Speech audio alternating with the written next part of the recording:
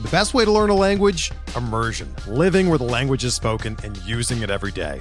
But if that's not in the cards this year, you can still learn a language the second best way, and that's with Babbel. Be a better you in 2024 with Babbel, the science-backed language learning app that actually works. Don't pay hundreds of dollars for private tutors or waste hours on apps that don't really help you speak the language.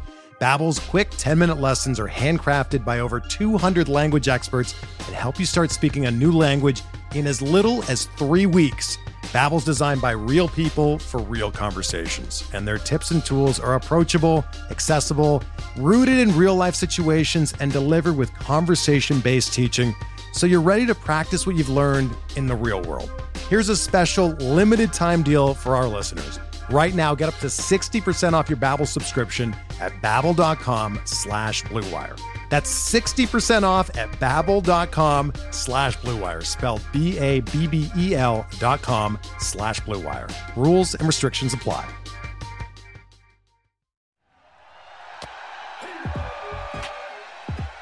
You're listening to Wins Above Fantasy, part of the Pitcher List Podcast Network, with Van Burnett and Steve Giswelli. Welcome back, everybody. It is Wins Above Fantasy, episode 76. It's October 6th, which means it is the end of the regular season. And Steve, that means it is time for us to officially do our chalkboard review. If you guys aren't familiar, it's our flag plant targets and fades for the entire season. Super excited to get into it, even though I might have less reason for excitement than you, Steve. We got a ton of stuff to talk through. We got a great listener question that fits in nicely with our topic. Also, going to take a brief glimpse at the playoff picture. Just talk baseball, Steve. A lot of excitement this time of year. Outside of fantasy, maybe, but certainly part of fall. And the magic is in the air, man. I'm certainly pumped. I'm getting ready to go to the Cardinals wild card game on Saturday against the Phils. Talk to me, man. How we doing out there? It's good, man. It's always a bittersweet time, but it's nice to reflect back and look at how you finish and take a look at the big picture really before we start to get into the what went wrong with our process and quickly look at next year and start to break down players. I know we'll get into that probably a lot sooner than we think. We talked about it on recent shows, but it's a fun few weeks where the playoffs start up and there's some really good baseball, and baseball kind of comes back into the mainstream, right? Because the playoffs are just a different animal with that, and as far as like popularity, the August baseball isn't that popular amongst your casual fans, but now it's a time to talk about it, and us being the fantasy nerds we are, we could say, hey, like, this guy Spencer Strider pitching for the Braves is really good. Like, look out for him, because we were in tune with it all year. So it's a fun time of year. I'm glad we do this. The second year we'll be like looking back at this. It's a nice reflection point. Like I said before, starting to dig into next year. So excited for it. I think it's a great time to look back and sort of recap. I know I was just looking at where I finished in all the leagues. Like you talk about it all year, and then it finally gets here. It's a weird feeling. It is a weird feeling, and you got to try to make sense of, process, what you did well, what you should improve on, what things might have just been dumb luck, and, try to, most importantly, kind of save it to the hard drive, right? So that we continue to improve ourselves as managers of this game we like to play year over year. And for us, Steve, I know we were joking about it last show, but I think our mock draft was October 28th, so it's hilarious to think that, programming note, we'll probably have a couple weeks off and then move to an every other week up through basically Super Bowl Sunday. But we're going to have like one more show after this before we probably can start talking like mock drafts and everything. So, I mean, there's certainly a refresh moment that comes with looking ahead, even though you're kind of getting into the depths of the whole winter is coming thing. But yeah, I'm with you. There's some nostalgia, and playoffs make it, it's kind of a nice exhale, and you can truly enjoy the sport for what it is. And like, it's right what you said, man. Like, we get so caught up. I'm so much more dialed into fantasy, to be totally honest, than I am for sure. Baseball as a sport, and of course I follow it, and you got a pulse on kind of what teams are hot and all that stuff. Trade deadline kind of brings it up to the bigger picture, but then playoffs is when you truly get to like watch these guys. Mm-hmm. Everyone's leaving it all out there. The bullpens, the base running, like it's just it's magic, man. It really is. I know it's different for you since you're like a diehard Cardinal fan. Me, I sort of became a fan of my baseball team. I still, have a soft spot for the Mets and even for the Yankees too. I was a diehard Yankee fan growing up. I know a lot of people are going to cringe when they hear me say that, but I during the regular season, like I don't watch other than like when a pitcher's pitching, I'll watch those innings but other than that, like I'm just flipping around to see what pitchers I have going. Who's up you're bat. cherry picking. Like, I'm not sitting down. Yeah, I'm not watching a baseball game from start to finish. As crazy as that is, if my pitcher gets out of the game, I start to flip around and look for at bats, things like that. So it's nice to watch.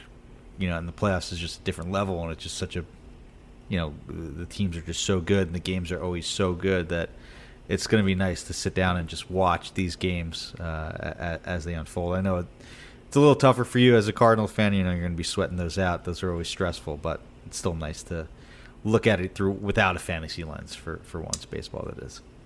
Yeah, for sure. And I mean, on one hand, I would say, from a on paper standpoint, I don't really imagine that the Cardinals have the firepower that 6 or 7 other teams in the race have, especially on the pitching side. But then on the other hand, there's always kind of that anything can happen feeling and vibe, and it's like you can't count them out. You got to believe a little bit. So I am very pumped. Myself, my brother, and Joe Gamba, who's a friend of the pod and always kind of tweeting at us.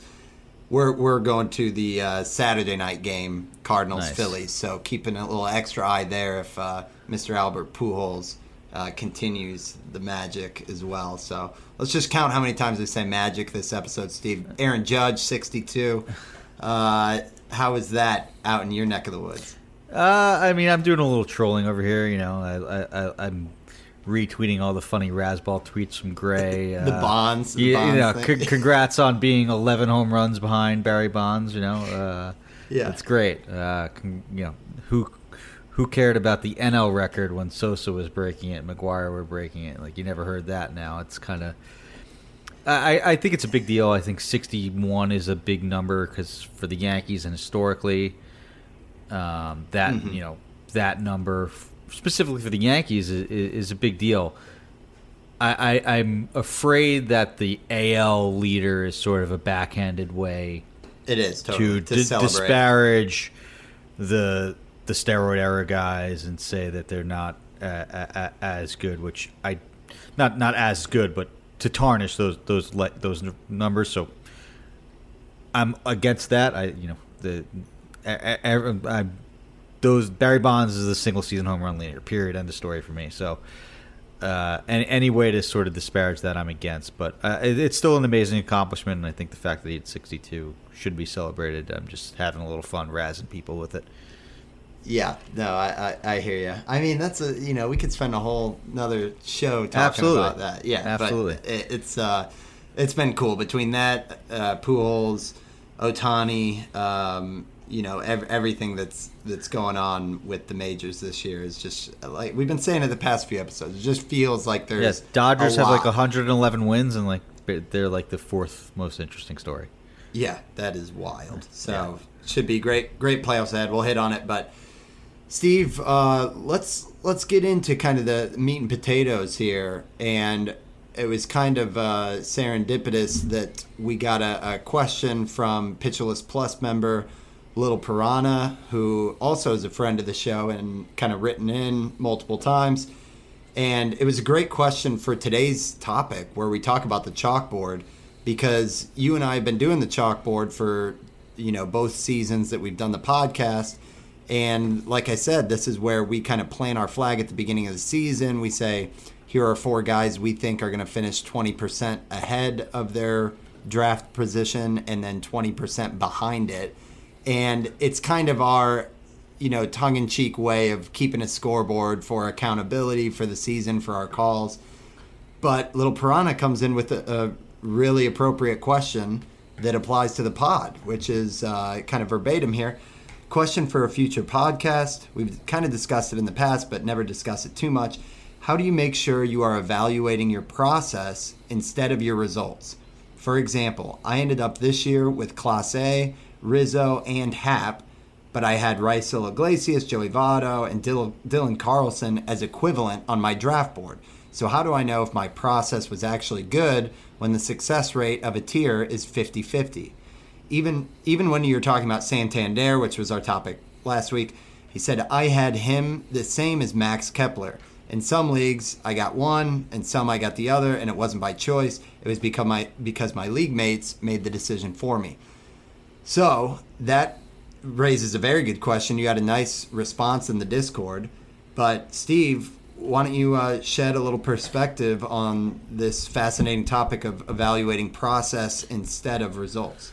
Yeah, this was like eye-opening for me, man. And it's just such a good point because you could have a good team and it might sort of be by chance. If you have tiers that are 50-50, is that good?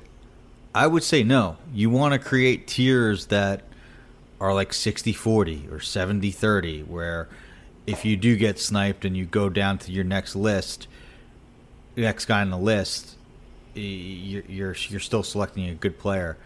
And I think another thing for that is, if you do, I think you need to get granular within those tiers. I know we do like to tier players, but if you have one ranked above the other and you think there's a significant reason, pivot to somewhere else. Just because you were targeting a first baseman and Rizzo just went, you don't have to take Joey Votto. You could wait and say, okay, I'm going to, hold here and go with, my middle infielder. Yeah, exactly. Okay, right. And then go bump down a tier.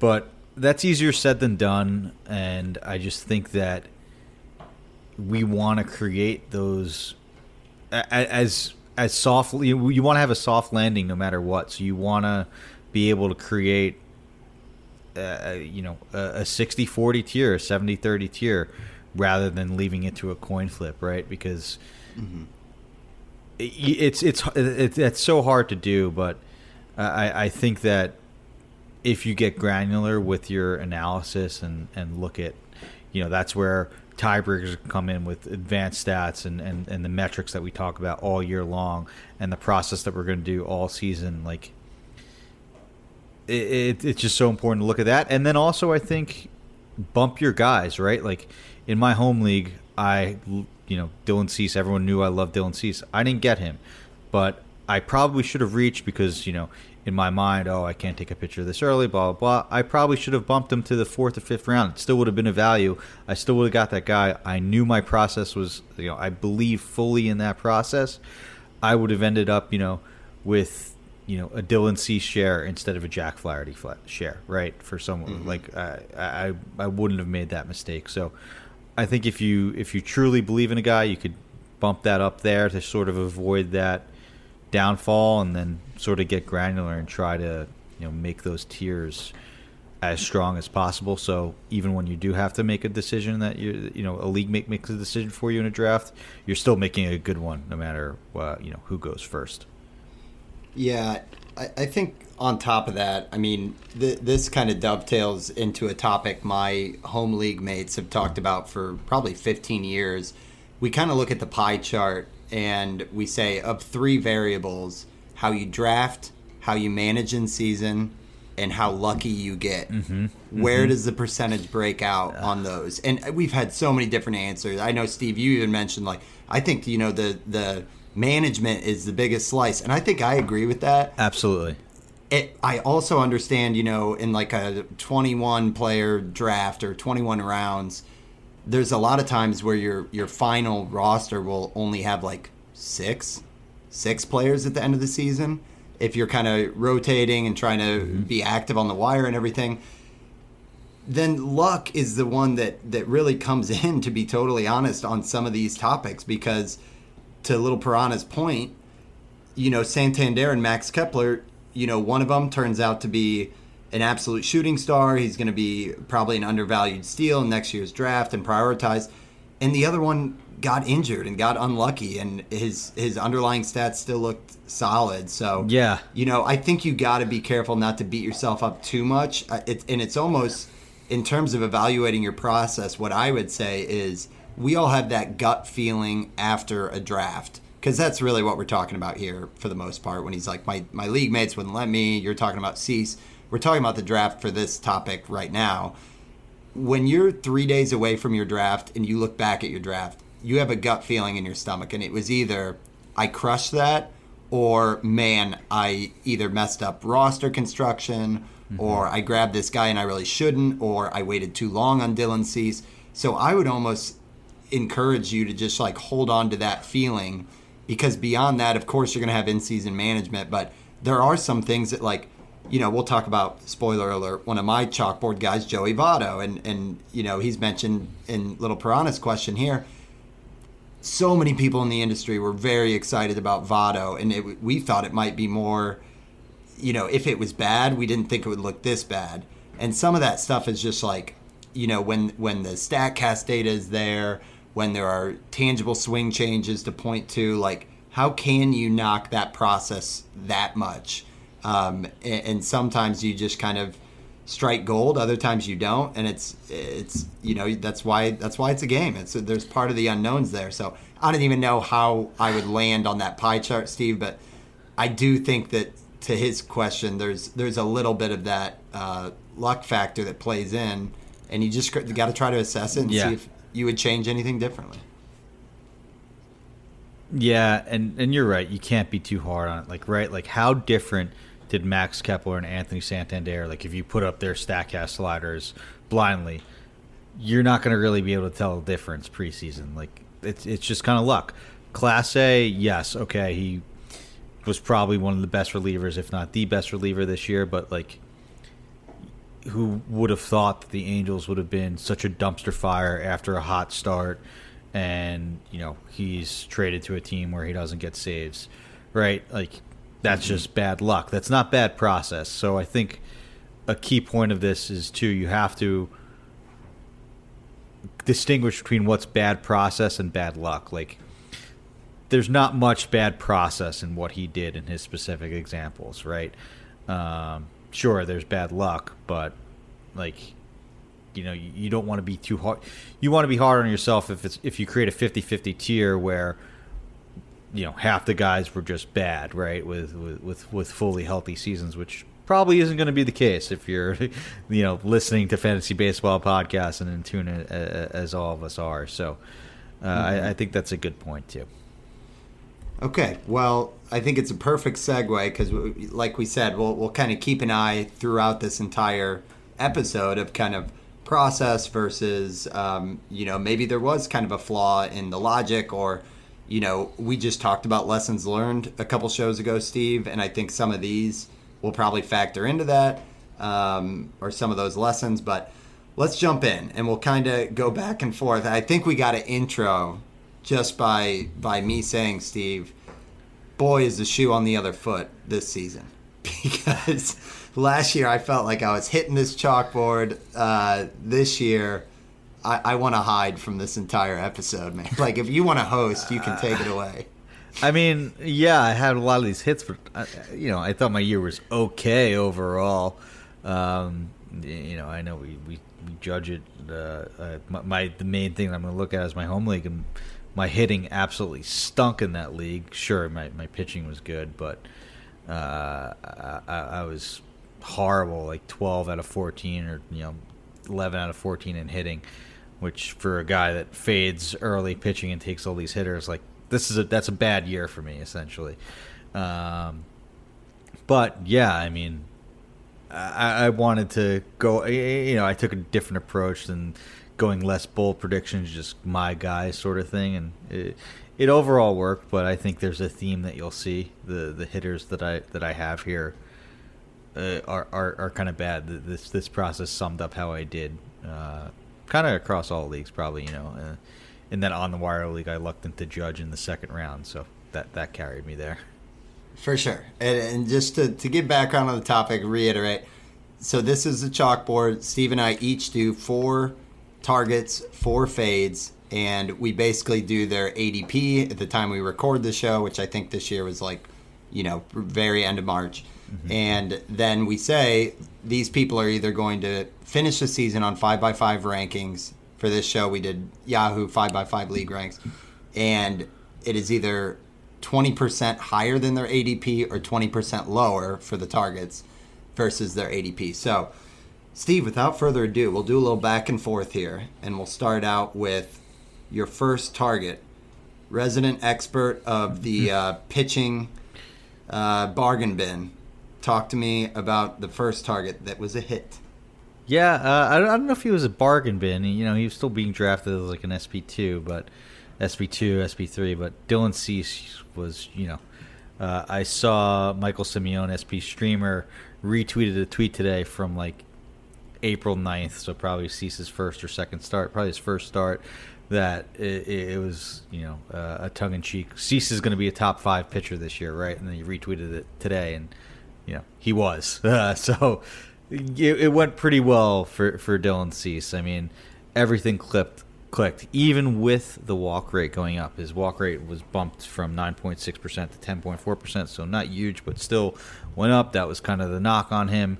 But everything else just was absolutely insane. He completely limited like any hard contact allowed, the top percentile in the league in all those metrics, 93rd in hard hit percentage, 96th in XBA, 93rd in X slug.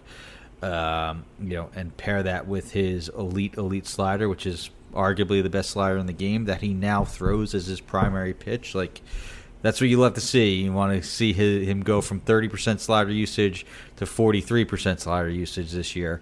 And that's now his primary pitch, and it's that good that's what that's going to do. That's why we talk about these pitch mix changers as sort of the number one thing we want to target. That's what Cease did, and that's what led to this breakout. And it was more than what I could have hoped for. I was hoping that he was, a top, an SP2, SP1. My bold prediction was that he was finishes as a top 5 pitcher, and I think that will be one that will hit. I think I'm dependent on where Nick ranks him in his final list, so I better get on him that he actually ranks him as a top 5 SP, but we'll see. Yeah, I actually listened to our chalkboard show today just to get back in the spirit, and it was hilarious. You brought up the same thing, that like a little extra skin in the game is going against the Godfather here with Nick Pollock. Wasn't huge on Dylan Cease coming in. So, we got to take a small victory lap, Steve, that you pulled that one out. I mean, it's, not a bargain bin, but for an SP1, definitely you got value. You got value basically no matter where you took him, yeah. For sure. So Cease, which was ADP of 79, so he needed to eclipse 63 in the 5x5 ranks and finishes out at 26 overall, which is a tremendous call, Steve. Hats off. Last year, a 3.91 ERA. Did have the 226 strikeouts, but a 125 whip. This year, adds 20 innings onto that. Drops the ERA from 3.91 down to 2.20, and drops the whip from 125 down to 1.11, which is insane when you consider his walk rate actually notched up. Basically just stopped giving up hits, yeah. Just stopped giving up hits. And yeah, I mean, some of the points, really good points you brought up at the start of the season too, is that the curveball was so successful for him last year, and we kind of thought that was the path forward, but he didn't throw the curveball more, and he just completely ramped up the slider, like you mentioned. The slider, it's like, if that's what's working, man. I've never seen this. I don't know if I've seen it. It has a negative 36 run value. Like on Savant, how they have like the red for how good it is for hard hit, and I've never seen a red that dark, except for like Judge's and Yordan Alvarez's slider page and the Soto slider page. I've never seen a run. I don't know if I've seen a run value that higher. I got to look at it. No, that's crazy. 128 batting average against, 209 slug, 43% whiff percentage, 38% strikeout rate, and run value is a cumulative stat. So the fact that he threw that 43% of the time, that's what's going to lead to that extreme, negative value there. Negative being good in this case for run value for his slider. So amazing stuff from Cease. Yeah, and I'm not sure going through the list here that there's a starting pitcher that threw his slider more. Maybe Ohtani in like the second half. I think there was an article by second half on Fangraphs that he started to throw it as much or more than Dylan Cease, or maybe Cease was only the only one that had it more. But on the season, Ohtani is 38.9%, and on the season, Dylan Cease is 42.9. So he's got it. Kershaw's right behind him, but yeah. So those were the three. Yep. So you going to be too rich for your blood next season, Steve? I don't know. I need to rethink. Like, I'm clearly pretty good at identifying good starting pitchers, and I think that maybe instead of taking bad hitters in early rounds, who cares if you spend a third-round pick or whatever on CC? He'll probably be more than that. It'll probably be a second-round pick, but yeah, probably. I'll have to reconsider that. Well, I'm going to hold you to your lesson learned that you need stable, reliable bats early on, Steve. Less volatility, and then hit up your SPs kind of in order of 6, 7, 8 round. Yeah. At least that's what was from the lesson. So. Yep. All right. Sure. So going over to bring you to my draft. Hey, I'd be happy to. Draft season, man. It seems like it's a light year away. Joey Votto. We just talked about him. I'm going to hold my nose here. ADP 142. He needed to get to 114. He got to 1,048 by the end of the season. He did miss some time there with the rotator cuff surgery. So I ran on some of these guys who didn't get a full run, an average rank, and that helped Joey Votto out quite a bit. Ranked 870. So, huge apologies if the sole reason you drafted Joey Votto was because he was my target. But what am I saying? You guys do your research as well. Yeah, it just wasn't Votto's season. We talked about it recently that, the funny quote that he was like, man, I just thought I stunk. And then I found out I was actually injured. We know Votto's a character. I hope for his sake, for all the Votto lovers, that is true. And he's still got something left in the tank. He did have a pretty good May and June where the OPS was over 900. And we thought, kind of coming back from that COVID stint, that it was like a buy low, if you will. But everything else was brutal. Just some wild year-to-year changes. His hard hit rate dropped 11.4%, which is drastic. His barrel rate dropped 6.1%. Also, just stuff you don't really see from an established hitter. And finished with a slash line at 205, 319, and a 370 slug after a year where he hit 36 homers in like 118 games or something. So, this is one that I'm not going to beat myself up too much over the process. I think Votto, with the swing change last year or very late the season before, we saw just a resurgence from him. He's obviously super talented. All of his underlying stats and just, I felt like there was a lot of ageism going on. Obviously, it all went the wrong direction.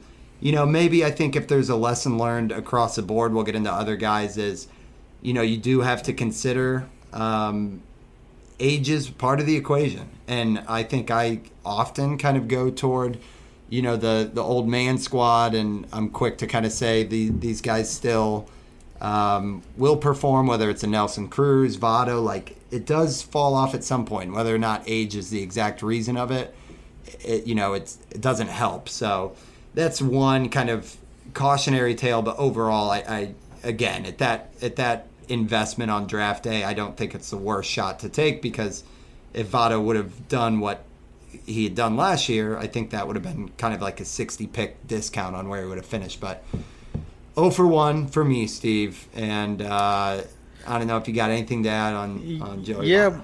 we were kind of talking about it off air before we got started in the context of Little Piranha's question there. Like, is it that big of a deal if you miss on Joey Votto at pick 142? You know, I mean, he was pretty brutal for a stretch, and, you know, you kind of drop him and move on after he goes back on the IL after that hot May and June. So, you know, there's still a lot of season left at that point to find a valuable fill in there. So don't want to, you know, it's a good place to miss, sort of, essentially, that you need to consider in your process, right? Like, take your risks here rather than, you know, early on in the draft, which kind of was my downfall hitting wise this season. You know, it wasn't the Joey Votto being on my home league team wasn't the issue. It was having Tyler O'Neill, Wander Franco, and Jonathan India as my rounds 3 to 5 picks, right?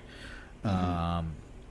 So you have to consider that. And wouldn't it be so Joey Votto to come back for one more year and just have a great year next year after knowing that this shoulder was an issue? Because you're right, he did come back and he was using that new bat with a different end on it, and then like the hockey puck bat, and then changed it and started to look good. And I wonder if that lined up with when he got hurt and was his downfall next year. So it'll be interesting to see. I think he'll probably want to come back. I don't think he'll want to go out on that note. So no, I don't think so. And I mean, it should be so cheap that I think it's a really reasonable just kind of flyer. So yeah, agree there. And in the spirit of tiers, we were talking, Steve, on first base. We said we'd love to get a guy in the top 5, and if we don't, you can kind of duck out for a minute and come back in around, like, you know, Josh Bell, Joey Votto range, which is kind of where that was. So yeah, don't hate it, but certainly did not love the outcome there. So Steve, on to your next one. This one's a little bit tricky. We'll have to talk about even how we score some of these, but give us your next hitter target here. Someone I just mentioned, Wander Franco. I was pretty much all in on him. Grabbed him, I think, like I said, in the 3rd round in my home league, and was kind of a league killer for me there. I passed up on a lot of good hitters. I think like Pete Alonso, which would have prevented me from getting Joey Votto down there too. So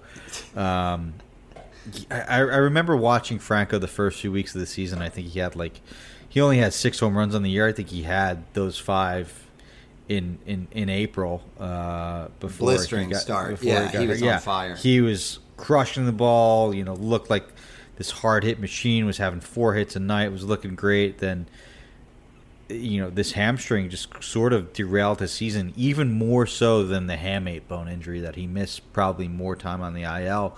But he was clearly playing through something with that hamstring, and I know the Rays said that the turf was an issue and they wanted to give him rest, but he's really going to have to figure that out because he signed that massive deal and is going to be there for a long, long time. So they'll have to figure out how to manage those hamstring issues on the turf. I wonder if he'll do, you know, this could be something that needs to be fixed in the offseason, and maybe there is a discount on Franco next year, but you know, you wanted to see that power leap, because if you wanted to nitpick with his season last year, it was still a poor power percentage. I know it got improved as the year went on and he started hitting for some more power, but it was basically the same this year. But it's going to be hard to tell, like, okay, how much of this is sort of what Franco is, or how much of this was, you know, the injury.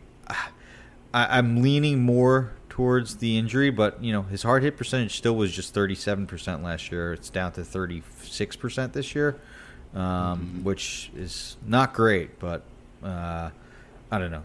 The eye test tells me that Franco will be okay if and when healthy. Yeah.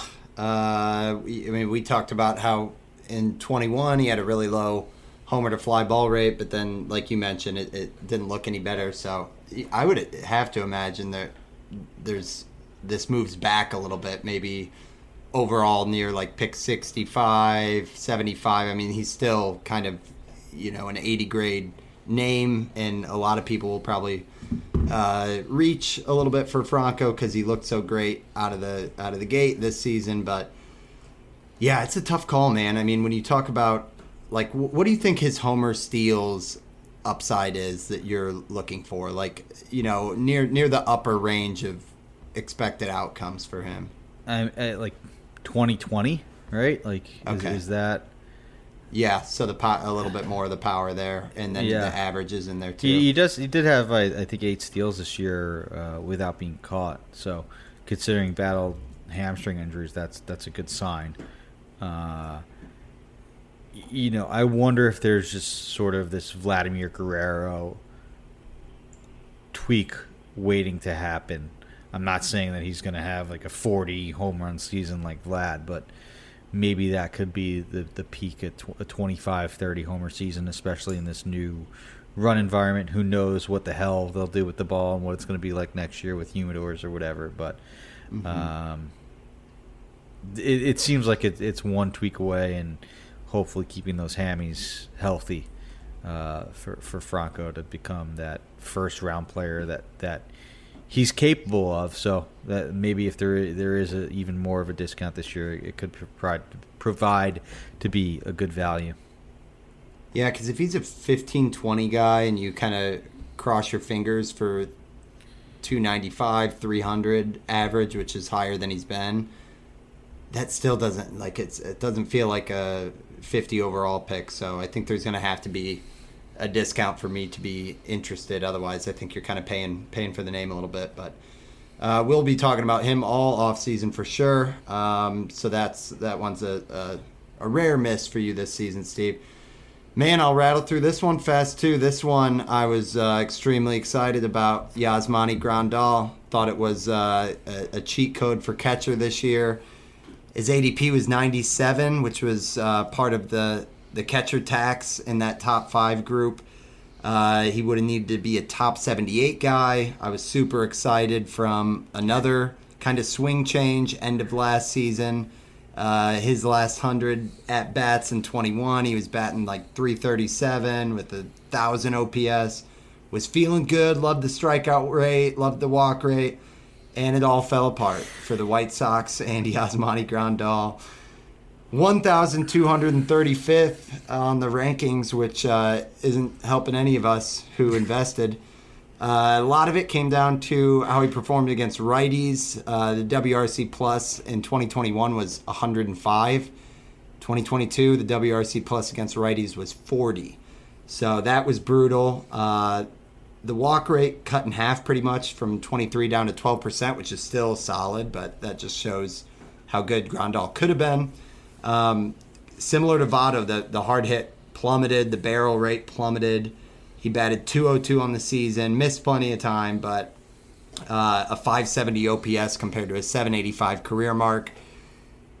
Here's my thing. I'm going to take a process knock on this one, that with everything that was around Grandal at that range, because I love that spot in the draft. That is where a Shane McClanahan was going. Even in some rooms, I know he's getting pushed up, but like early on in draft season, Justin Verlander was around that zone. Mm-hmm. We talked about it being kind of the honeypot for a handful of starting pitchers. So I knew that was a good spot in the draft, and to really roll all the dice on kind of a injury-riddled catcher, I think I probably got a little bit too much exposure on Grandal and paid too much attention to a small sample size, because it was obviously nowhere near how he finished the last 2 months of 2021. So I had reasons, and I was excited, but the cost there is much different than the Joey Votto, like 3 or 4 rounds later. So that's Grandal. I mean, he has talked about how the struggles were largely related to his knee bothering him. He's got a whole offseason kind of training program already mapped out, and he's got super high hopes for 23. I do think price dependent, this could be a really good option at catcher if you do wait for a while, because there's no risk of riding the catcher carousel like you do, Steve. And if it does go right for Grandal with his plate skills and the White Sox, everything went wrong for them, this could be a sneaky bounce back that could get 20, 25 home runs. The average, who knows, but hopefully lands around like 240, 235, somewhere in there. And hopefully some good counting stats with the White Sox. So if his ADP falls way back to like pick 200, I might be back in, but this was a big miss for the investment for sure. I was waiting to say, man, like this could be a good target for next year, just because we know what Grandal's upside is, and it basically couldn't get any worse. Like unless there's some massive injury and he has some sort of surgery that he'll be out for a while. I could see myself having some late Grandal shares. Like I love shopping in that tier for bounce back catchers, like to a lesser extent, like Gary Sanchez kind of was that this year. Yeah. I know it wasn't great, but he was definitely valuable in two catcher leagues at the very least. I rostered him all year in a lot of two catcher leagues to no complaints. Yeah, and catchers that deep, it's like yep. you got to really make an argument for how they're even valuable. So I think the argument will be easy for Grandal. It's just a leap of faith that you're throwing 2022 out completely. So let's focus back on a positive, Steve. You're on fire with the pitching this season. I think at this point you're almost resident expert on this pitching tier. We might need to brand it next year for the banter, but let's hear maybe the best pick of the chalkboard altogether. Shane McClanahan. Basically was in love with him all off season. I think I went back and listened to that episode with Sporer. Kind of, it was nice to listen to me saying like, I like Shane McClanahan the best of all the Rays pitchers, blah blah blah. Like, to have that under my belt is just as nice as the many shares I have. Whatever, it's nicer to have the shares, but I mean, that's a sport sort of same thing with Cease, right? Everything went right. Increased his strikeout rate, decreased his walk rate. The changeup and curve were absolutely unbelievable pitches for him. The slider was now his fourth pitch, which is kind of why I fell in love with him so much, and because I thought that it was as good as Cease's. But he had these two other offerings that were just as good, if not better. I mean, better by run value, probably because the slider did get hit a little bit. It gave a 456 slug, but still had an amazing strikeout rate and whiff rate. But he only threw that 15% of the time, so that's not too big a deal. But his fastball at 36%, changeup at 25%, curveball at 23%, that are all amazing strikeout pitches. This is like from the left side, like a guy that could hit 100. Like this is what you build in a lab. Like build me the perfect lefty. Like this is McClanahan. This is it. The only concern is there was some shoulder issues, and he did sort of fade a little bit in the second half. You wonder how much that is fatigue. Yeah. And even overall, he didn't have those dominant starts like he did in the first half, basically since the All-Star break. But I'm kind of hoping that just might keep his price down a little bit if people look at that second half and worry about the workload. It probably is more of a workload thing, as long as there's no like off-season surgery or anything like that, and the velo is fine when we get to spring training. I'm hoping that maybe at mid-season McClanahan was going in the first round, right? I don't think he's going in the first round this year now with this quote-unquote disappointing second half. So maybe there's even some room for value if he falls a little bit further than that second round, even if people are kind of worried about this. So I'm not. I think I see these underlying numbers and these four amazing pitches that it's hard to poke holes in any of the underlying numbers. So as long as he's healthy, I'm all in again for 2022. Yeah, I mean, this is almost the inverse of like the Cody Bellinger phenomenon, when you're that good, why would you tinker?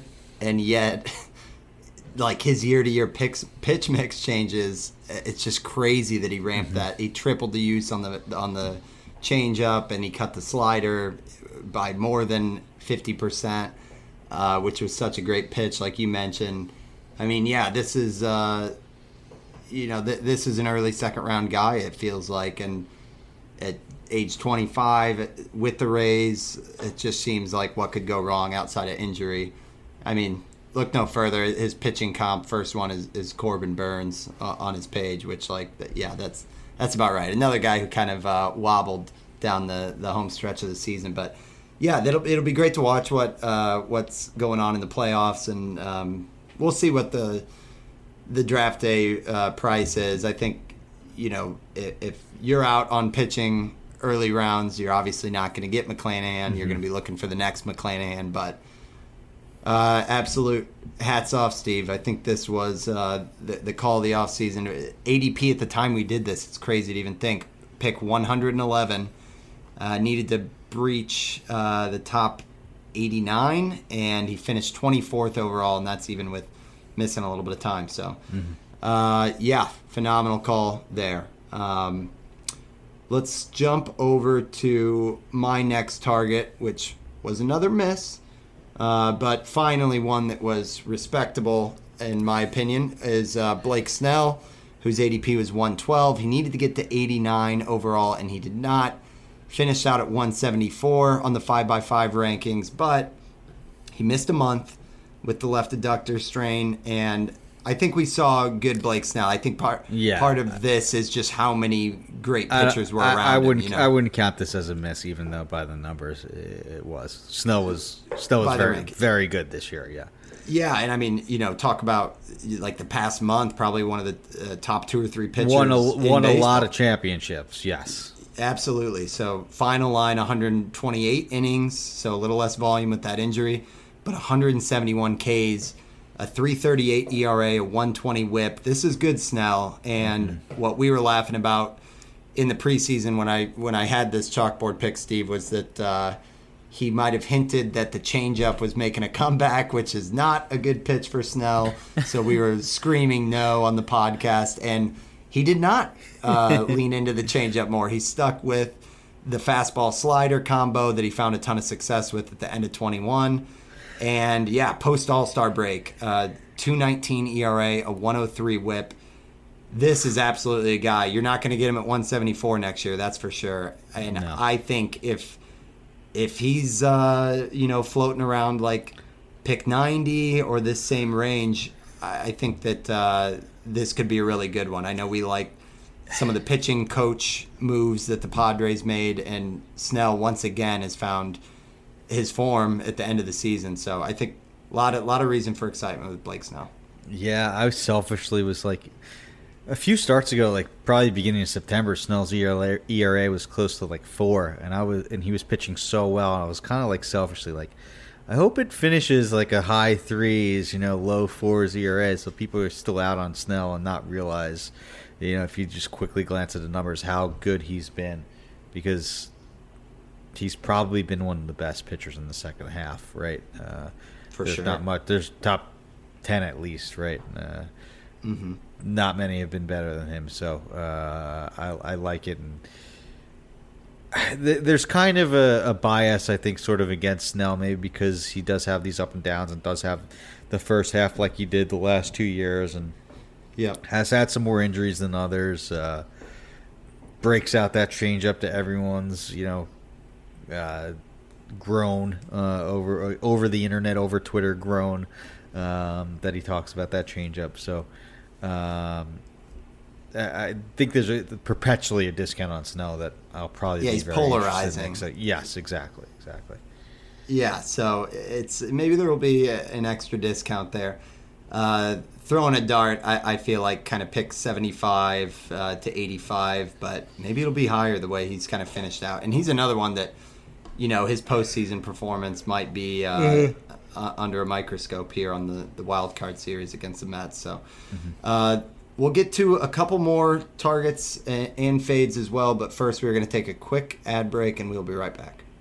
Hey, Alex Fast here, and thanks for listening to this podcast on the Pitcher List Podcast Network. If you're a fan, consider supporting all of us by getting a PL Plus subscription, where you're going to get an ad-free website and get access to our Discord, where you can talk to all of our podcast hosts and staff. Plus, you can hang out with our incredible Pitcher List community. It's basically a baseball sanctuary year-round for as low as $8 a month. You can sign up at pitcherlist.com/plus, and you're going to get your first month free with promo code podcast. Also, don't forget to check out everything else we do as well, from YouTube videos, live streams, newsletters, off-season articles, TikToks, breakdowns, over 15 baseball podcasts on our network. We can't stop talking about baseball even during the off-season. So sign up for PL Plus today at pitcherlist.com/plus and use promo code podcast to get your first month free. All right. Thanks for listening. Let's get back to the show. Okay, so Steve, you are 2 for 3 on the targets. Let's keep the good times rolling with mathematically probably the most impressive call of the show, and one that, as you know, is near and dear to my heart. Take it away with the final target for you. Yeah, can we use your league rankings for this grade if we want to get even better? But yeah, Stephen Kwan, he was ADP 476. Need to get to 380. Finished 83rd on Yahoo 5x5 rankings, and I mean, we probably laid it out like what was the ideal scenario for Kwan, and like this was kind of it. 299, 372, 399. So the slug not great, but everything else so good. That's still a 77 OPS and a 124 WRC plus. I probably would have thought the homer steals distribution would have been a little bit more even. He finished with 6 homers and 19 steals, but whatever. And still, you would hope that there would be some more power in there, but looking under the hood, the hard hit and the barrel rate, the 1.4% barrel percentage, but it doesn't really matter. That's just not the type of player that he is. Like, it's kind of why people didn't buy into Kwan and the lack of power in the first place, but that's not who he is. Like, and he figured out something on the base paths because, in the second half, I think he had like 12 of his 19 steals and wasn't really caught much. I know he got caught stealing a lot early, and he finished with 19 stolen bases and only 5 caught stealing. So something really clicked there, and maybe there's some room for improvement. And if he's like a 30 steal guy with this batting average skill and on-base skill, like, look out, right? Like, you won't care if he hits 2 homers if he's a 30 steal guy with a 300 batting average, right? So, I think it kind of was just the ideal scenario for Kwan. I mean, but talk about process, like, I kind of dropped him after he got cold a little bit after that scorching hot start in April, so probably need to hold on to these sort of guys and believe in my process for a little bit longer here as a lesson learned going forward.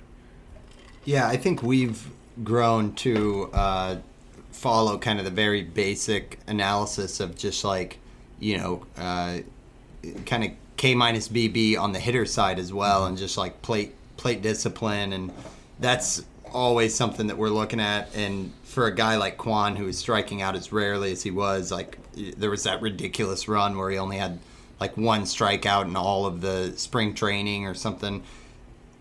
This is one that you kind of knew the BABIP had to like turn around eventually. And yeah, I mean, this is as much of a specialist as you're going to find. So it'll be very interesting to see where he kind of falls when the dust settles for 5x5 leagues, because there's the power drought. But he feels like the perfect type of like combo pairing, a Kwan with, I don't know, like a Kyle Schwarber or something like that. But yeah, Steven, in my home league, just since you asked, where we have, some weird categories, singles, doubles, triples, in addition to like the standard ones, and then we dock for strikeouts and add for walks. He is ranked, you want to take a guess? 8. He's ranked 12th overall in that league. So I probably will be keeping him in the 6th round around pick 70. There you go. And just, ride he's like a cleanser for your lineup with the way he plays. So phenomenal call on Kwon, and 476 doesn't even tell the whole story, because I think that was just standard drafts, and his actual ADP at the time, Steve, we were laughing, was like up in the 600s. So we'll have to do a who is this year's Stephen Kwon for sure. I might throw like a Michael Massey in on that. Ooh, but, you know, I like we'll that. see. I like that. I like that. My final target, and we can't even spend that much time on this, but at the time it was Blake Trinan. This is prior to the Dodgers signing Kimbrel. It was prior to the shoulder injury. This is an NA. This is an NA. It's an NA. I think the process learning is don't put relievers on a chalkboard. There's too much volatility, and it goes against our mantra anyway. So let's get into fades, Steve, and maybe I'll lead off because it kind of goes opposite of what I was just talking about with Stephen Kwon, and it was Randy Arozarena. And at the time, you had mentioned, Steve, that you were kind of most of my fades, I would say this is the one that you were in lockstep with me the most. Not to throw you under the bus there, but no, I was. Arozarena, we were horrified of the strikeout rate. You know, all the batted ball metrics under the hood were not looking good. I think where you were hoping he was going to be a 260 hitter, his XBA was like 220. And all of it together, we kind of said if the steals aren't there, this could quickly be like a 230 guy and not worth the ADP at pick 68. I had him going outside of the top 82, and he finished 42 overall. And just, I mean, you got to tip your hat to Arozarena. It's the second year in a row that he's had a frosty StatCast page and still kind of defies what we look at today as underlying metrics. Batted 263, the OPS around like 780, 20 homers, 32 steals, and great counting stats with 72 runs, 90 RBI. Did I flip that? That might be flipped. But yeah, over 160 counting stats there. The XBA again, Steve, was 233, and like I said, you know, the sliders, they're all blue. It's a head scratcher. I mean, he sprays the ball pretty well, and he's lightning fast despite the high ground ball rate, which can kind of be a good combo. So it's a tough one. I mean, it's hard to say from a process standpoint that I'll be chomping at the bit for Arozarena next year, but I think maybe we're starting to see enough of these guys. Adolis Garcia, Arozarena. Prior to that, Luis Robert. Although those guys have better batted ball metrics, I think maybe I'm docking the guys who have kind of that volatility and plate discipline a little too much. But what are your thoughts on Arozarena? It's really tough to make sense of just how successful he is versus what conventional wisdom tells me to think of him.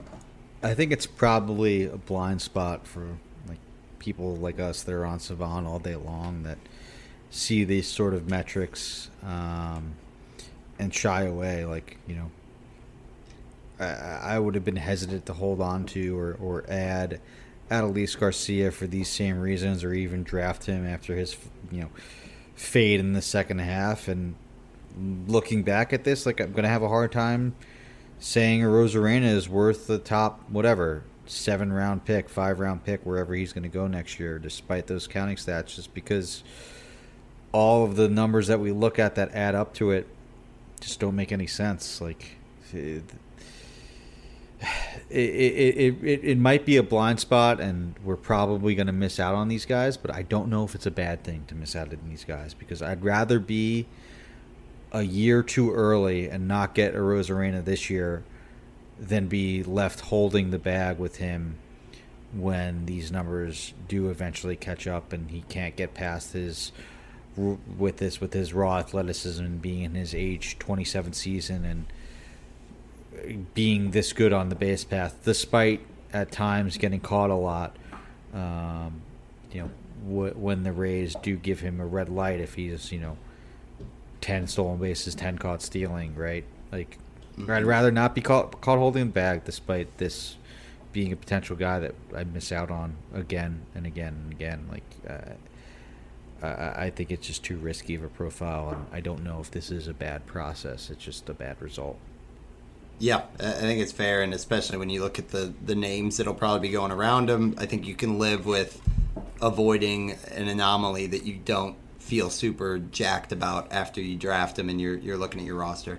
Devil's advocate, he did lower the K rate from 28.1% to 24.1%, which is obviously good, but his O swing jumped up 6%, so it goes back to that kind of bat speed to basically counteract with questionable, swing decisions. So anyway, Arozarena, that was one, and that was a miss.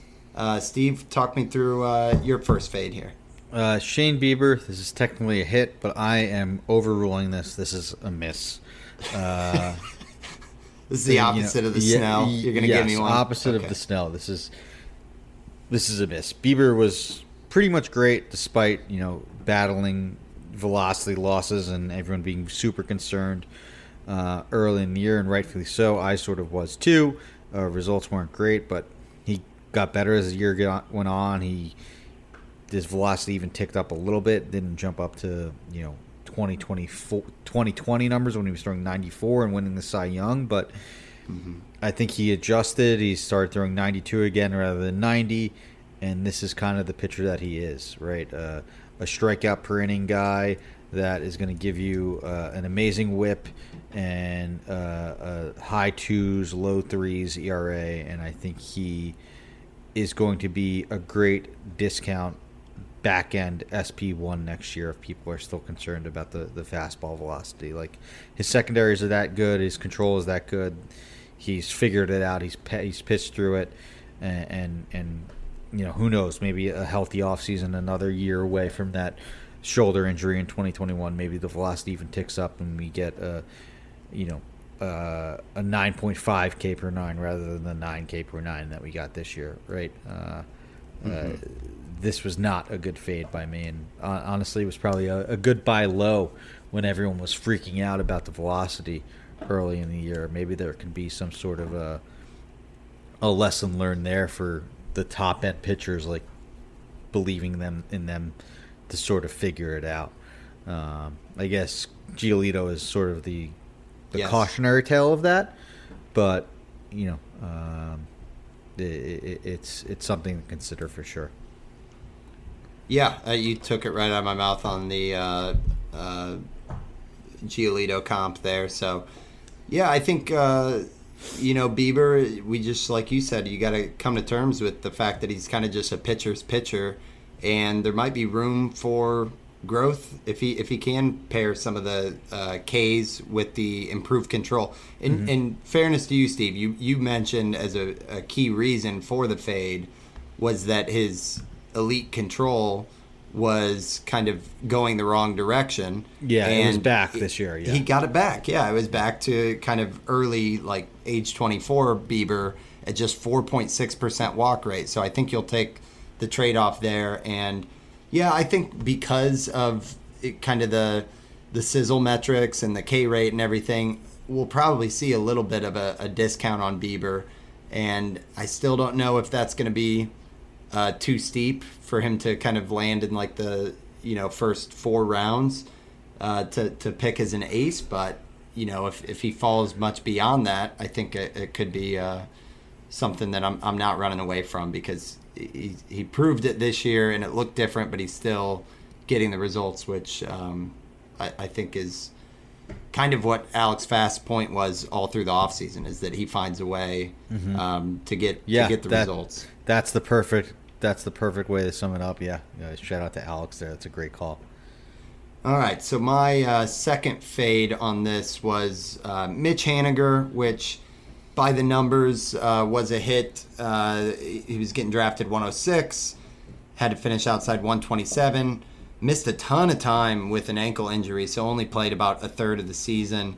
He did have 12 homers, which was, I believe he homered tonight, which was his 12th. So, yeah, I mean, what I was saying is the pop is real, but that, basically 2021 was a career year with, I think it was like 39 homers and 120 runs and RBIs or something ridiculous. So, even on pace, he would have finished a little bit outside of this. His average rank was 196. He did bet 246, so if the draft rooms completely fall asleep on Haniger, I think that, I don't dislike the player that much. It was just kind of the draft spot. Mm-hmm. Again, I really like this range of like 90 to 110. And, Haniger just felt very oatmeal-y, and like you were kind of, in a way, paying for the prior season with, really high like homer to fly ball rates and everything. So not a fantastic call or anything. I mean, you can't take the victory lap and why would you want to, for missing time for injury. But that was Haniger's season. I mean, Steve, I think there could be a little bit of value here if everyone kind of forgets about him completely as a player. What do you think? Yeah, I think so. Like, you don't want to pay for that 39 homer, 100 RBI, 253 season sort of pop-up amazing year, because you're paying, like you said, for it. Nothing against Haniger. It's just the cost. You're paying the highest price for this player. Where next year you're going to be paying basically nothing for this player that still did that 39 homer season and is still pretty good. So, like, buy Mitch Haniger in 2023, not in 2022. Yeah, for sure. All right, back to you, Steve. This is another one that it's weird to me. Like, Salvador Perez, I was out on him as being drafted as this top 30 player. It goes to show that you only need to fall to 35 for this to be a success rate. He finishes the 234th ranked player. There was a lot of injuries, but clearly was off that peak. And I think it's the same sort of thing as Haniger. Like, don't pay for Salvador Perez's 48 homer season. Pay for his 23 homer season when he has just 114 games. Yeah. Right. Like, it's the exact sort of same analysis, and I think that something that we might have down here a little bit is encouraging, is to not pay for these sort of clearly amazing career outlier years. I mean, Perez was still good, like 23 homers for a catcher with the 757 OPS. Like, it's not what he had in the shortened season, like or even last year, but I'm buying Salvador Perez as a 20 to 30 homer hitting catcher with a high 700 to low 800 OPS, which is still really good, and there'll probably be a value on him next year, right? Because there's so many other catchers. Real Muto had an amazing year. Adley Rutschman is now arguably going to go as this top catcher, right? Will Smith is still great, so there'll probably be a good amount of catchers drafted above Perez. So now I think this year might be the perfect time to jump back in. Yeah, well said. And a question I would have is, do you feel like that's true strictly for, or most importantly for catchers, just because of the nature of the position, or do you think we need to be looking at the overall board next year? And I guess just like scrolling through, like, Dansby Swanson ranked 14th on 5x5. Like, that seems like a pop-up year that, like, you got to fade that back a little bit. Yeah, probably, but, like, that's a tough one. Like, is Dansby Swanson now this top 50 player, top 40 fantasy player, or is he more in the middle? Like, right, I think that's where you have to sort of look in and dig into the numbers. Perez's underlying numbers are really similar to what they were in 2021 with, as far as strikeout rate, O-swing, contact percentage, all within a few percentage points. So there's not really much that changed there. So, it's kind of is who he is, and, probably when healthy, somewhere well in between the two players that he was between the last 2 years. Where Swanson, like, I don't have his numbers right in front of me, but there were some batted ball changes and started hitting the ball harder and improvement in things like reach rate, I believe, and it's basically the goal and what we want to do as fantasy players is identify, okay, what do you need to say is going to come back like this, or what is a real change that this is who this player is now. And that's probably the hardest thing that we have to do, that I wish I had the answer for on a lot more guys than I do. Yeah, and usually it'll be reflected to some extent in their ADP going into the season. I mean, the market knows too. Yeah, I don't think Swanson will necessarily be ADP 14 overall, but maybe somewhere between like pick 30 and 40. We'll see. So, my next, I'll go ahead. I know we're running a little long. My next two, Steve, were kind of paired together. It was DJ LeMahieu and Jake Cronenworth, both kind of stuff and things guys, kind of glue pieces to your roster. LeMahieu was a fade. I think I was most worried about just kind of the hollow batting average and what happened if he wasn't a 300 hitter. This one was, I think, one of the better calls of the bunch that I had, where, he ended up finishing 266 overall. He missed a little bit of time with injury and sat a handful of games, but batted 261, just 12 homers and 4 steals, which is kind of the fear for LeMahieu.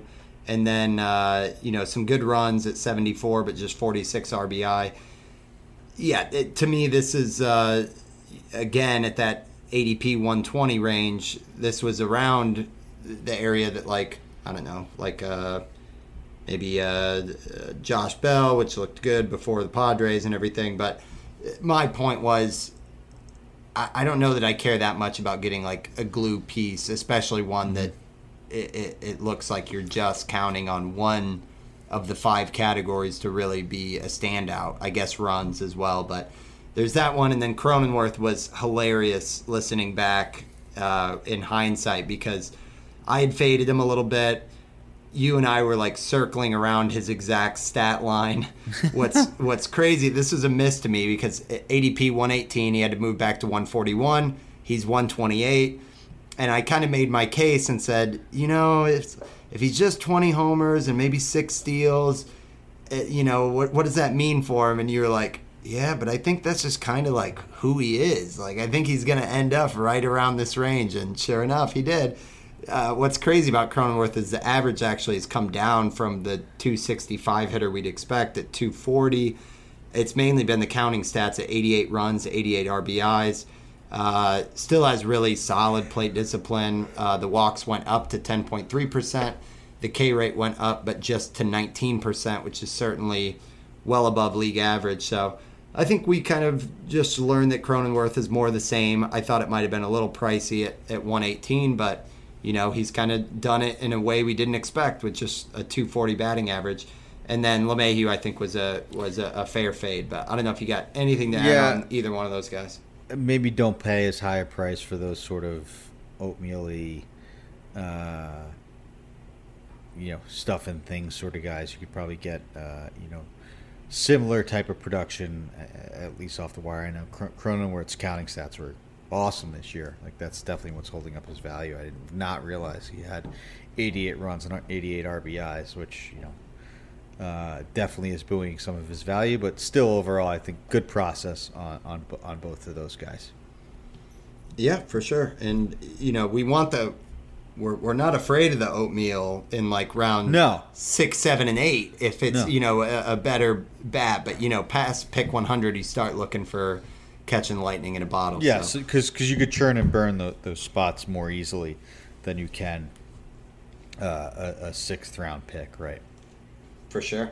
And then Steve, your last two, you could maybe pair these guys. Yeah, I could. I think Jazz Chisholm is definitely a fail on my part, and this is maybe the downside to the Arozarena process of just being so scared of that. Like, I probably won't have Jazz Chisholm if I stick 100% true to my word on what I was just saying about Arozarena and Adolis Garcia. But, Chisholm looks absolutely insane with what he did in just his 60 games. A 16.6% barrel rate, a 45.7% hard hit rate. Improve the O swing by 3 percentage points. Contact rate went down a little bit, but still at 70%, and just struck out a little bit less this year. Went down to 27% from 29%, basically. Bumped up his walk rate a little bit. So while chipping in 14 homers and 12 stolen bases in 60 games, made those improvements. Hit 254 with a 535 slugging percentage and a 140 WRC plus. Like, who saw that coming? Yeah. I mean, the price was high. Like, and we said, like, the reason why we didn't like Jazz is because, like, he needs to be really good for where he's going. And for those 60 games, he was really good. So, I'm he's kind of an overall. He's like an overall or best ball. You know what I mean? Like, if you need to take a league by storm, like, he could be in the biggest league, a league winner. But yeah, it's so much volatility at that price. Yeah, I'm wondering. His price next year will be so intriguing. He'll definitely be a sexy pick, I think. In kind of a new Adalberto Mondesi, maybe, like maybe right around pick 30 or something. Yeah. I mean, I know it was a back injury, and a shame that happened, which is tough for a player that young, and they can linger. I think he actually had surgery, which obviously that's scary, but hopefully that, like, fully resolves the issue. So I wonder, if we start to get some of those Acuna training videos, the hype train starts up for him again, and he sort of ends up where he went last year in drafts, around that 6th, 5th round sort of thing. Mm-hmm. Because is he slated to miss opening day then? I don't think so. I think he had the surgery and should be okay for opening day. I'm also just talking out of my butt there a little bit. I don't know the exact report. Well, go to your final one. I'll try to see if we can find he a went through. timetable. He underwent back surgery Friday the when this was reported on the 17th to repair meniscus in his right knee. So I guess the fact that he had this back injury, he underwent knee surgery. And shut him down. So did not have surgery on the back. It was on his knee, which I think is better news. Torn meniscus isn't as bad as a torn ACL or anything like that. And hopefully gets those two things right. So should be good to go for the start of next season. My last one to pair together, Myles Straw. I mean, not much to say here. Fade the empty steal guys, like guys that don't even have a hit tool and that are just stolen bases, like Myles Straw at ADP 139. Like, come on, like, we can't be doing that. We need to learn to stay away from that. Steals are not that important that you need to invest in just bad hitters like Straw.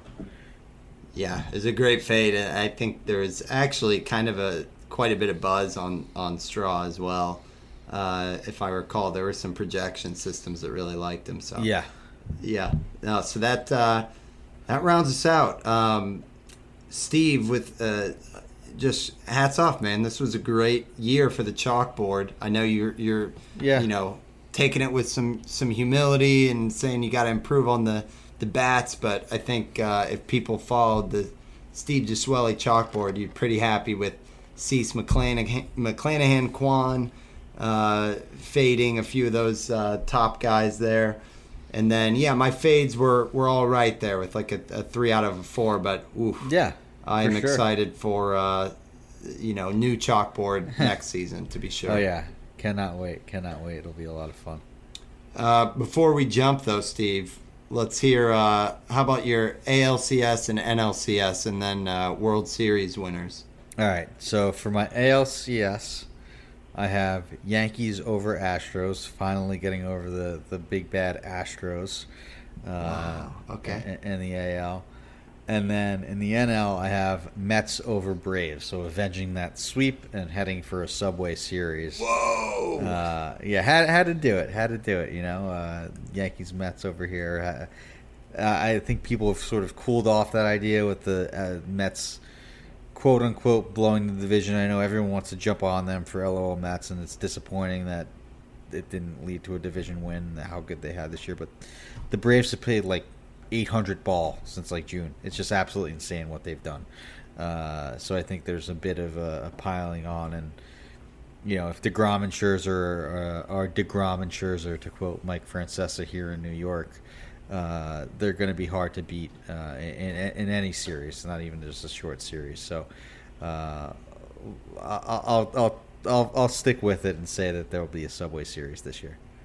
Very nice, very nice. Yeah, I had to throw a couple upsets in here, so I did throw in a major upset call with the Padres over the Mets, despite being the road team there. But yeah, that's going to be probably the best opening round series. I think that'll be amazing. I know Soto still is cold, but that's going to be box office. I got the Astros over the Yankees. Just too much pitching for a long series for me. Yeah. And then the Dodgers over the Braves. I was kind of waffling on that one. But yeah, I think, Strider with the oblique. We'll see what's going on there. But that Dodgers lineup and just, I think we got a Astros over Dodgers series on pretty nice. Fiery World Series as well. There. A rematch of 2019. Yeah, what was it? 2020? 2019, I think. Oh, no, 2018. Oh, man. Was it 20? Look at us. We're lost here. Because 2020 was the Rays Dodgers. Oh, you're right. So it was Dodgers, Astros. Yeah. That's so that we got some World Series picks. I'm sure we'll be texting Steve plenty. But yeah, man, just keep an eye out on Saturday night for that Cardinals-Phillies game, because I'm going to be living it down there. Nice, man. Enjoy it. That's nothing quite like playoff baseball. It's just a great atmosphere, and jealous that you're getting to go to that game. Maybe I'll head over to catch a Mets or Yankees playoff game myself as well. There's nothing like playoff baseball. Yeah. It's something else. Phones are down unless they're recording or taking photos of the games. Exactly. It's special. Exactly. So thank you guys for tuning in. That is the chalkboard. A little bit on process from Little Piranha and some postseason chat. But you guys can always message us, and we'll be happy to throw a topic on the show. You can email us at winsabovefantasy@gmail.com. On Twitter @WinsAbovePod. I'm @Van_verified, and Steve is @Stav8818. Give us a review if you guys are with us this late in the season on Apple, Spotify, wherever you guys listen. It would be greatly appreciated. Again, as a programming note, we will be taking next Thursday off and then be back the following Thursday to get into the off season and talk about next year. So super excited. Thank you so much for listening to us all through the regular season. We absolutely love doing this and wouldn't do it without you. But until next time, on behalf of Mr. Steve Gisuele, resident pitcher expert, signing off for Wins Above Fantasy. Thanks again. Another great year, guys. Cannot wait to get into the offseason and start getting ready for 2023. Been a blast. Thank you, guys. Cannot thank you enough for all the support and everyone writing in and all those things. It's really makes it all worth it.